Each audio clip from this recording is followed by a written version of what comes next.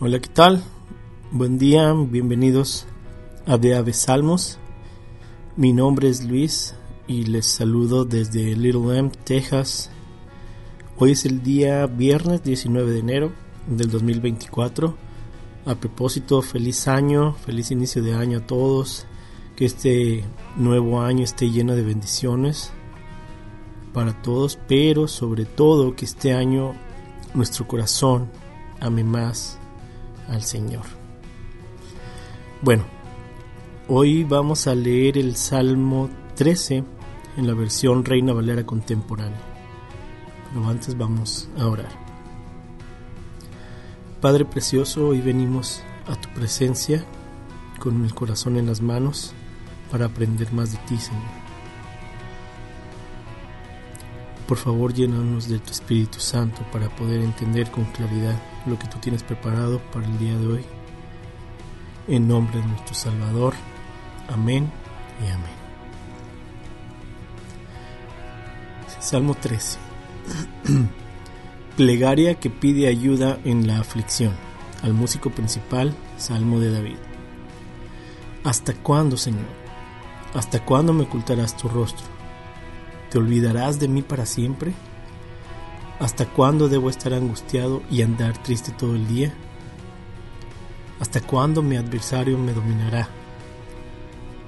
Señor y Dios mío, mírame y respóndeme, ilumina mis ojos y manténme con vida. Que no diga mi adversario que logró vencerme, se burlará de mí si acaso caigo. Yo confío en tu misericordia, mi corazón se alegra en tu salvación. Te cantaré salmos, Señor, porque tú siempre buscas mi bien. Amén.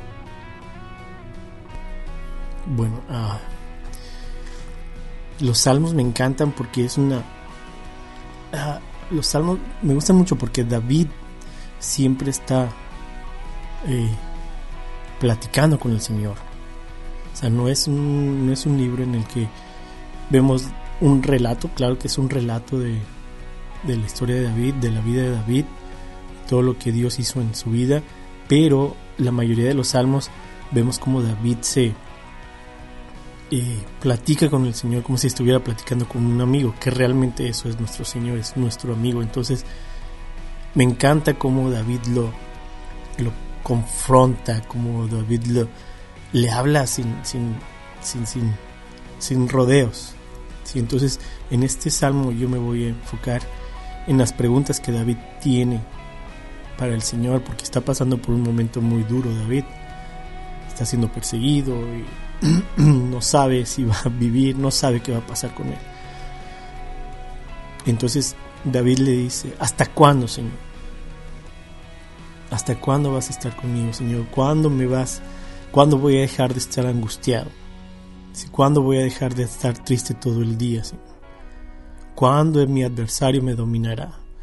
Y esto me lleva a pensar que es parte de lo que nosotros vivimos, ¿no? O sea, tenemos tantas pruebas siempre, que uno llega el momento en que dice: ¿hasta cuándo, Señor, va a pasar esta prueba?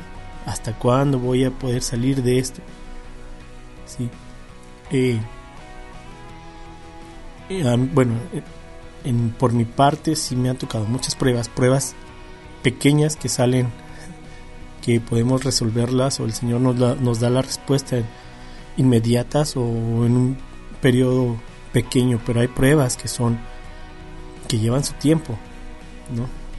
Pruebas que son más largas, y ahí es cuando uno empieza a desesperarse y empieza a preguntar: Señor, ¿por qué está pasando esto? ¿Qué quieres que aprenda, Señor? ¿Qué es lo que tengo que hacer? ¿Qué estoy haciendo mal? Entonces, en eso me quería enfocar, en las pruebas. ¿Hasta cuándo, Señor? ¿Hasta cuándo? Y hay algo que, como cristianos y algunos no cristianos, todo el mundo sabemos que lo decimos siempre, que es el tiempo de Dios es perfecto.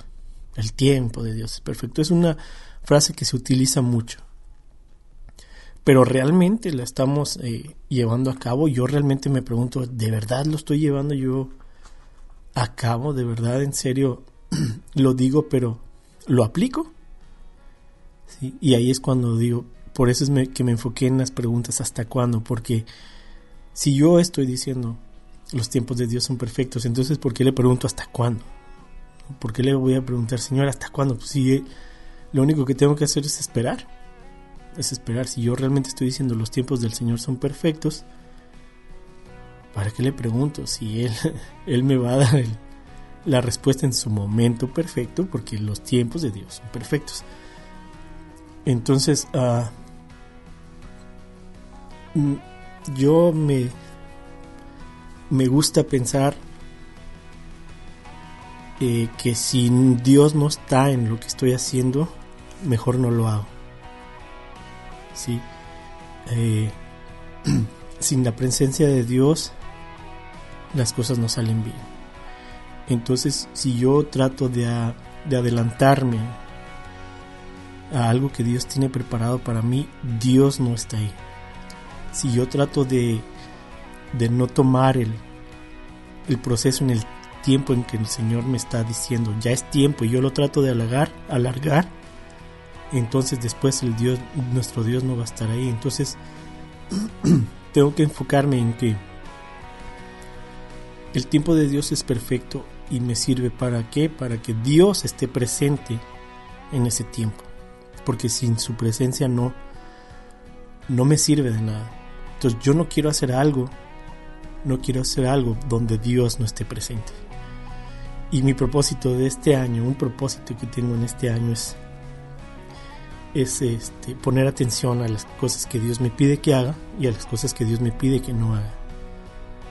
¿Sí? ¿Por qué? Porque como digo, la presencia de Dios es vital para hacer las cosas. En este mundo.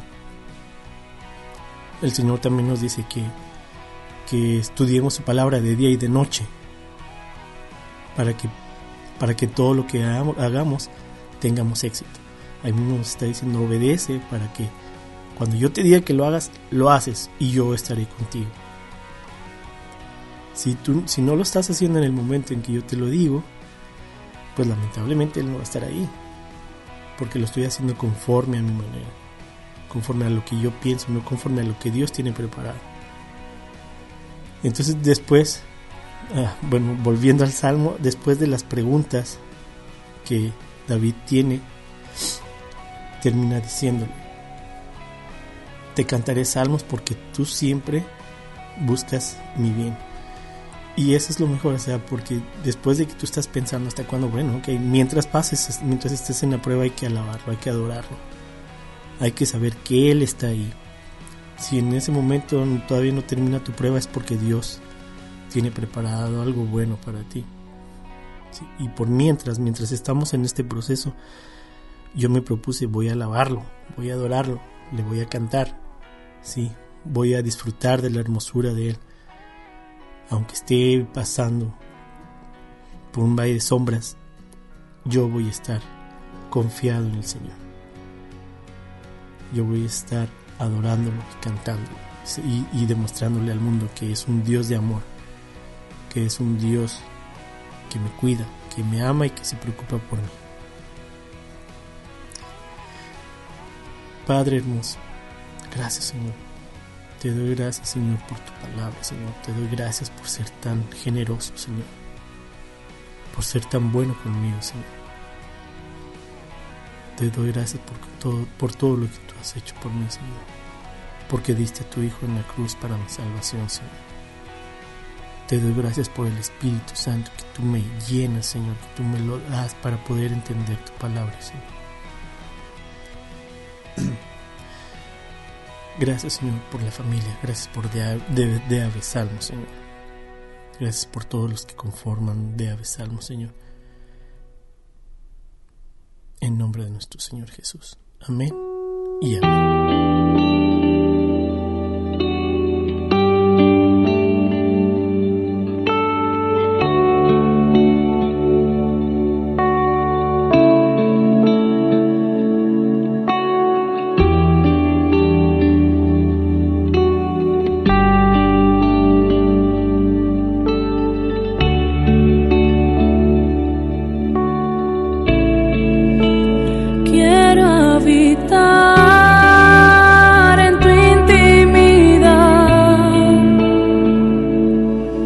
donde sé que te voy